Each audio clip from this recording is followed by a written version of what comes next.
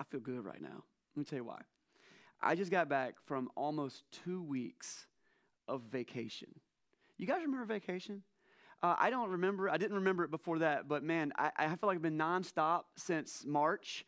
And so through the magic of homeschool, my family gets to take vacation whenever we want to. And so we actually go in September. That's when all the crowds quit going. And we like to go up to the mountains and just unplug, not use the cell phone. We'll normally get a tent or rent a cabin somewhere. And it's been great. So almost 2 weeks I've been away for that. It's not as hot and humid. In fact, last week I actually got to wear a jacket a few times. It was like, what is this thing for? Oh, it's nice and cozy. And I loved it.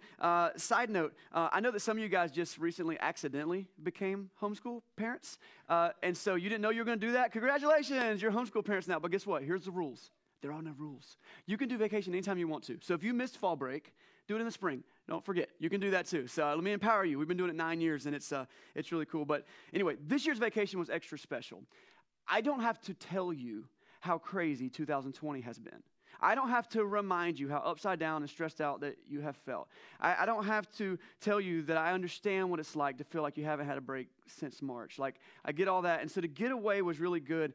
Just like you, I've been looking for some peace and some normalcy in all of this. And getting away and spending some time in nature and breaking from the daily grind, it just gave me a chance to reset my heart and my mind on some things. One of my favorite moments was one night my family was literally on a mountaintop. We were physically on top of a mountain. And it was a crystal clear sky. And the little place we were staying had a telescope, a small telescope. And we were looking at just the sky with the telescope. And I haven't done that since I was a kid. We were looking at the moon, and we saw, for real, I did this week. I've never done this. I didn't know you could actually do it in real life. I got to see the moons of Jupiter and the rings of Saturn. Did you know we're in alignment with them right now? You can see them. So wherever the moon is, kind of look left a little bit, and there's going to be some really bright stars. They're not stars. They're planets. Check them out. And if you got a telescope, you can see some pretty cool stuff up there. But that wasn't even my favorite part. At one point, I was standing there with my daughter, and she was wrapped in a blanket because it was cold. It was crazy. We were 80 degrees in Wilmington, 50 degrees at night in where we were. So we were up in near Martinsville, Virginia, and she had a blanket on. I was behind her, and we were looking up at the stars. And she said the most classic thing.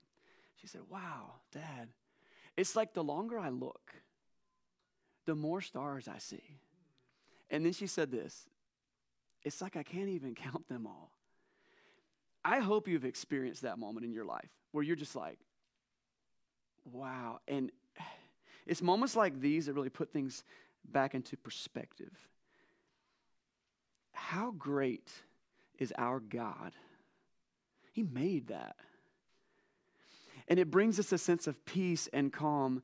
So as I've been away enjoying nature, and I kind of rediscovered some things, and I learned some new things, and I've been meditating on this idea for the last 2 weeks that I'm super excited to share with you this morning. I hope it can bring you some peace and bring some comfort and bring some normalcy into your life.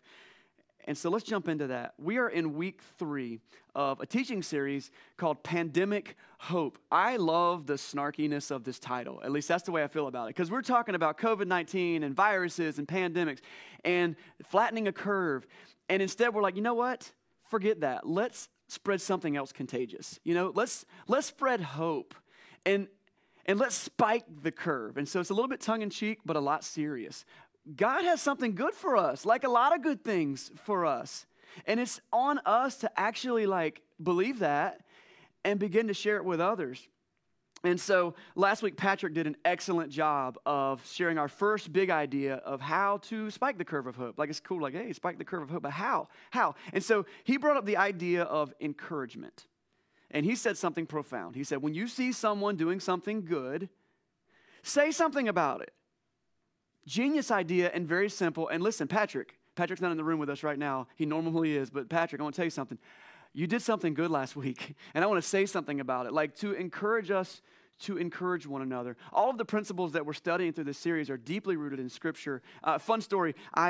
So we were in a Airbnb camper on Saturday night last night, and they didn't have internet. And so we wanted to be with our church family online. So we went and we went into town, and we got on my phone, and we found internet at a Harris Teeter parking lot. That's right. We watched church from Harris Teeter. You can too. And so just a side note, it's fun. That's how I learned how to be encouraging last week. Today, we're jumping into a different idea. It's one that I personally treat like a prescription drug. I do this thing every day, if not almost every day. It has been my remedy for anxiety and doubt and depression and negativity and fear for many years. And it has pulled me out of some of the darkest moments of my life, seriously.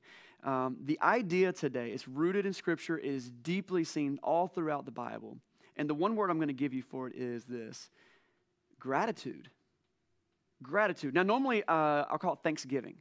Thanksgiving is another good word, but I feel like gratitude has a little bit more weight to it than Thanksgiving. They mean basically the same thing. I love this definition I found on dictionary.com. It says that gratitude is the quality of being thankful, readiness to show appreciation for and return kindness.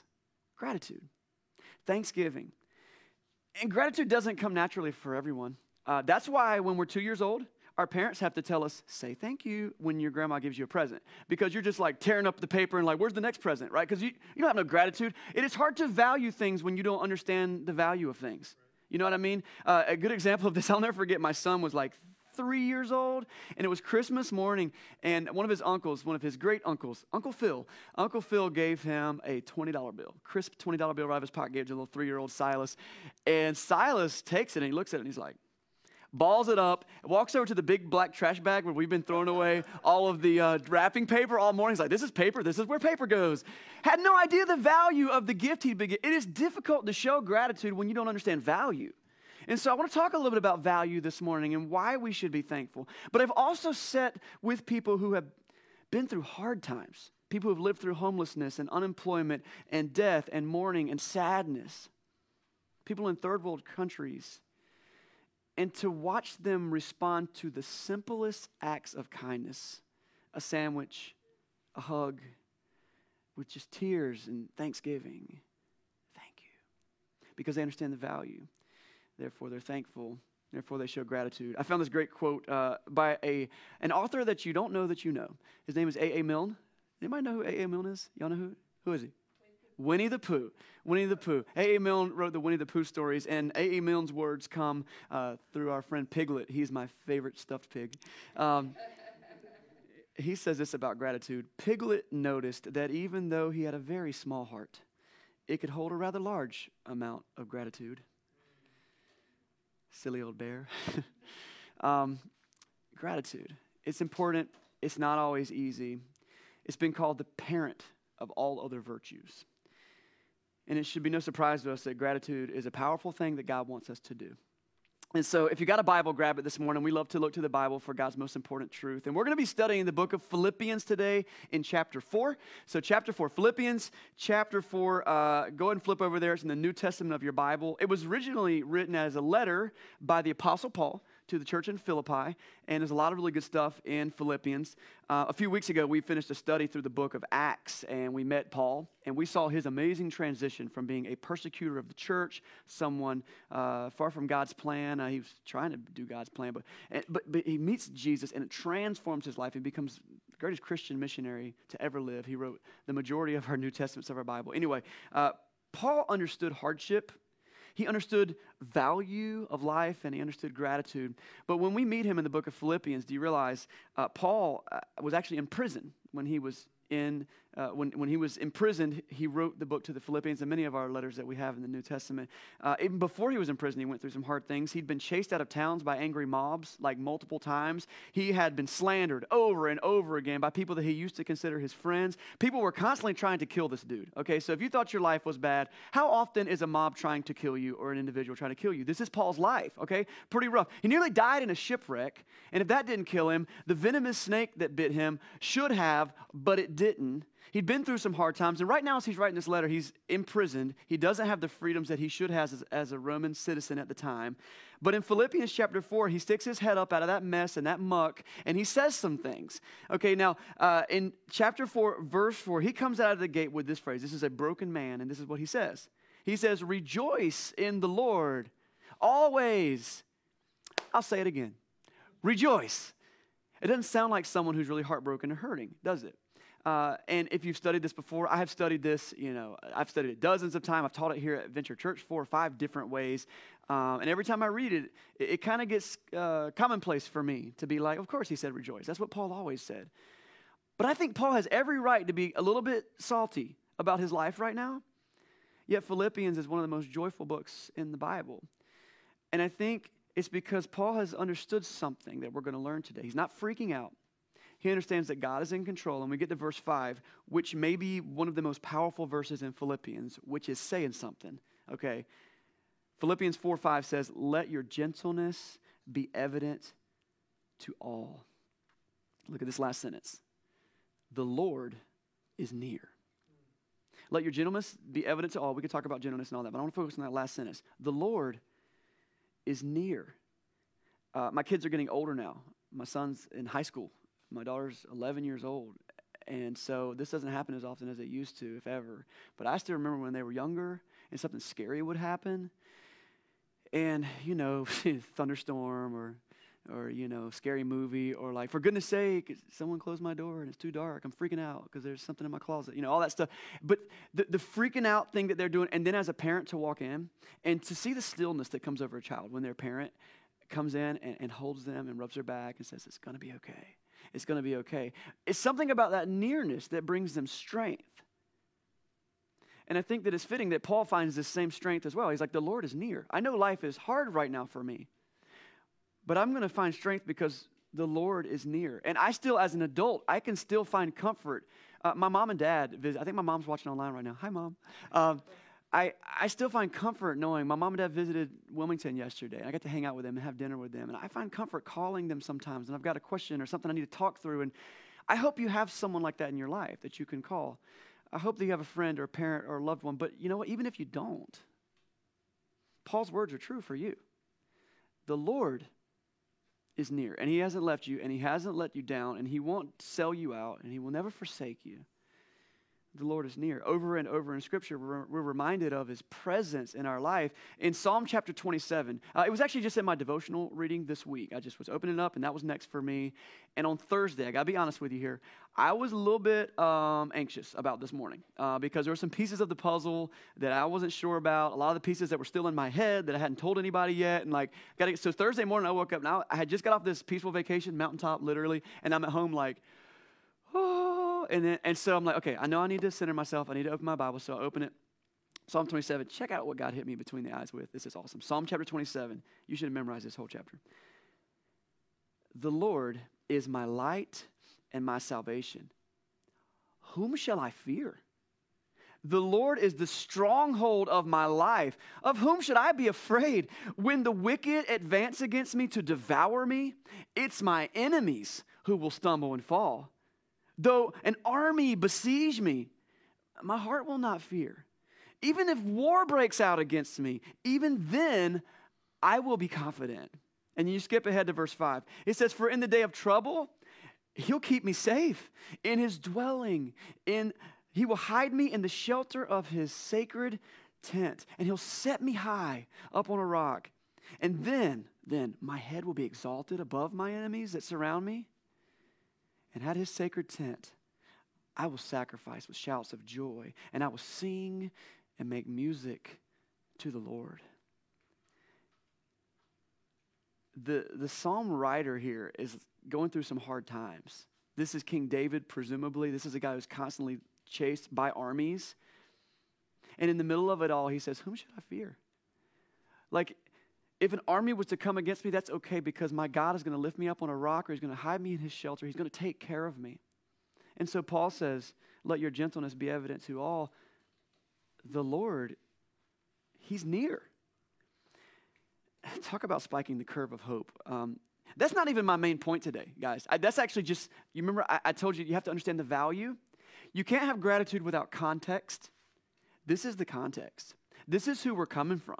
This is the power of God in our life. And so no matter how many new COVID-19 cases spike in our state or in our nation, guess what? The Lord is near. No matter how long this shutdown lasts, the Lord is near. No matter how crazy it is for you to get your kid on another Zoom call for school, and the teacher doesn't understand, and the parents don't understand if you're a teacher, and it's hard, guess what? The Lord is near. no matter how this presidential election goes, and yes, that's all I'm going to say about politics, probably for this whole next 2 months. The Lord is near. And he hasn't left us and he hasn't forgotten us. And that's your context. That's your value. That's where we're coming from. So when we get to verse 6, okay, still back into Philippians. Flip back over there. Philippians chapter 4, verse 6. The rest of this really makes sense based on that sentence. The Lord is near. He says, so verse 6, don't be anxious about anything. What about big things? What about like if, I lose my job? Don't be anxious about anything. What about little things? What about when I'm running late for work? Don't be anxious about anything. What about when there's no more food left in the pantry and I haven't gone shopping, I don't have time because I got a thing to do? Don't be anxious about anything. What if I don't understand the outcome? Wherever it's going, I don't know. Don't be anxious about anything. And that's hard. I know it. That's one of my vices. I know it. It's hard. But in every situation, by prayer and petition, and with, here's our word, thanksgiving, with gratitude, present your requests to God. And if you do that, the peace of God, which transcends all understanding, it will guard your hearts and your minds in Christ Jesus. So there's this simple reminder. One, you're not alone. And then the practical exercise here of you need to try. It's hard. It's a discipline. This is why it's called a spiritual discipline. It's a habit. You've got to learn to trade your anxiety, your fear, your doubt, your uncertainty. Trade that with gratitude.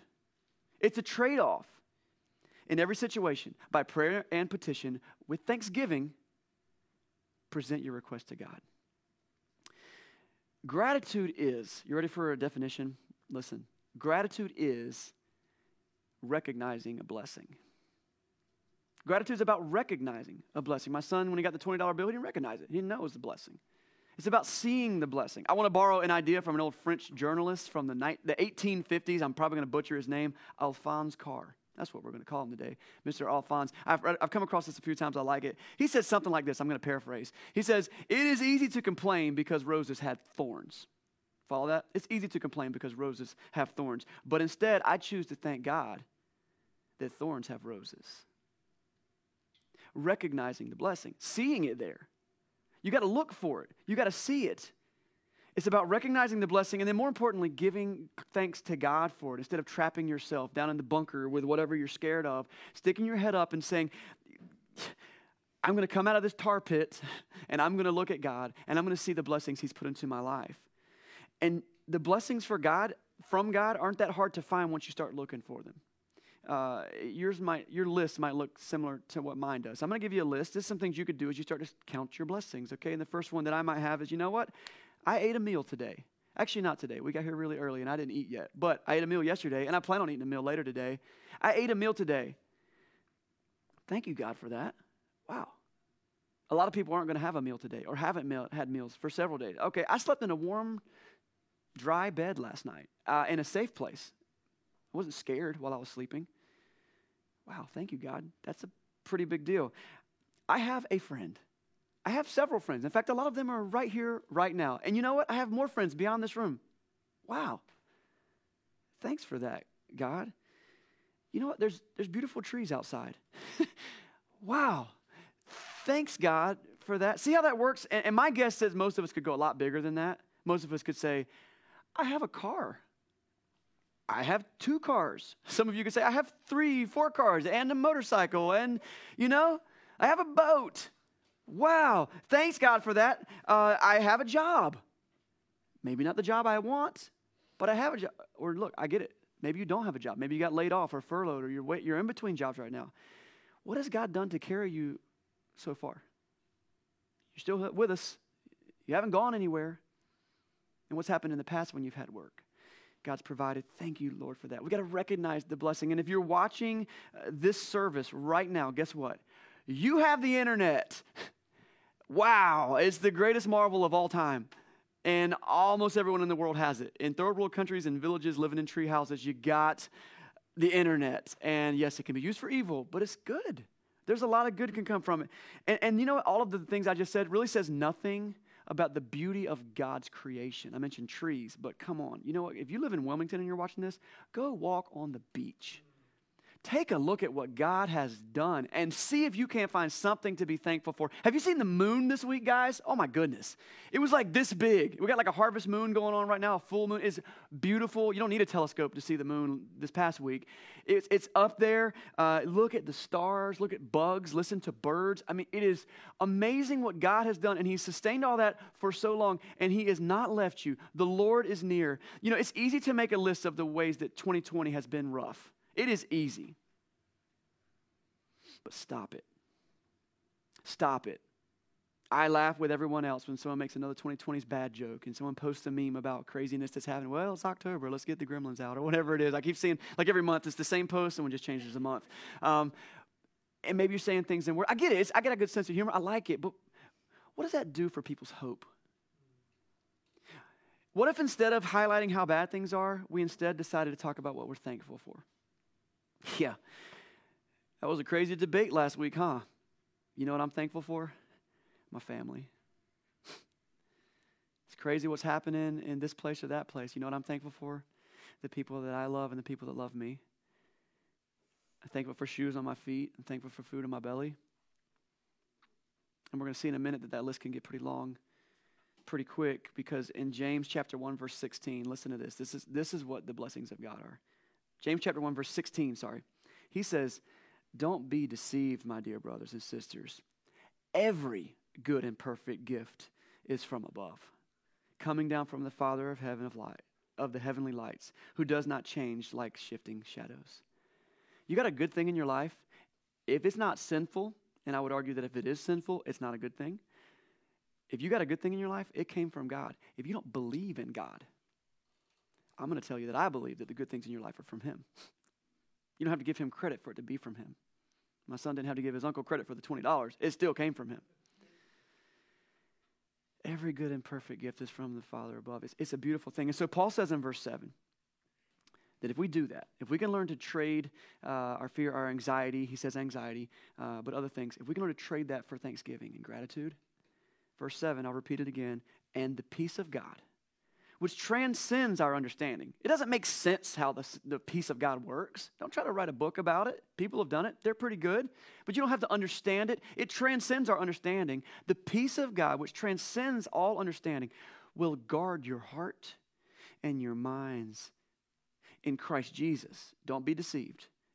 You're not going to be guarded by the good things. You're not going to be guarded by the happy thoughts and the positivity. You're guarded by Christ Jesus, God in the flesh. And he adds in verse 8, this is an extra, okay? We kind of got through the gratitude part, but I love this.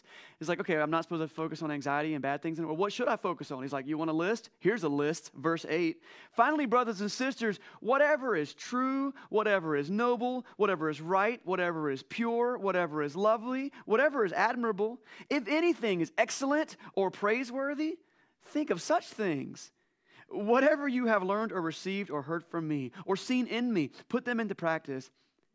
And here it is again. And the God of peace will be with you.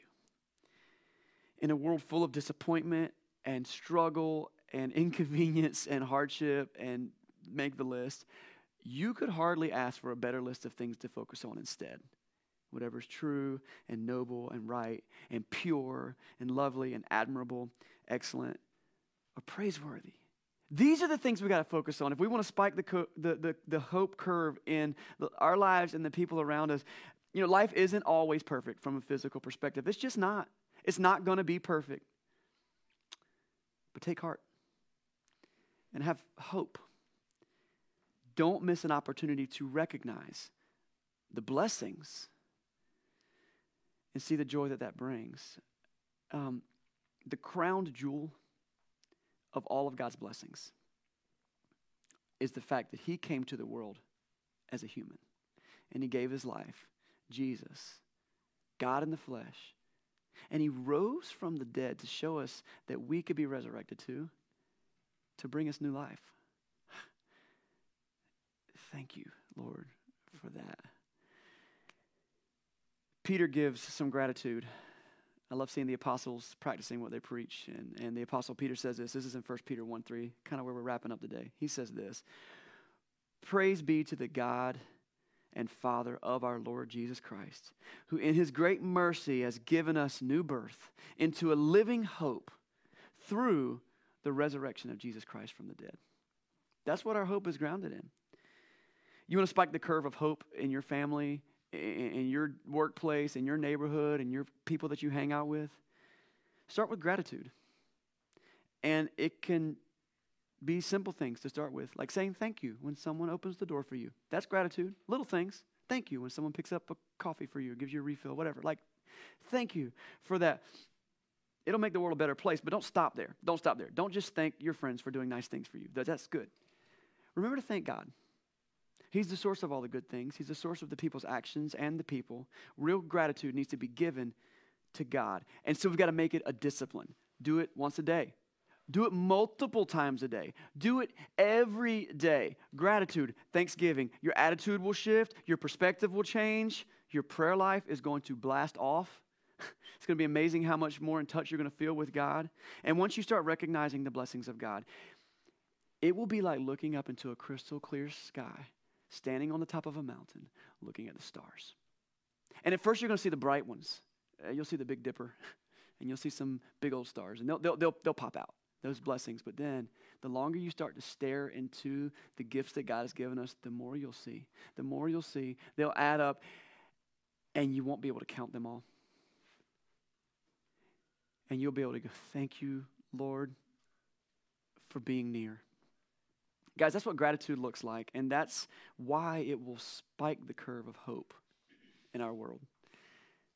Let me pray with you guys this morning.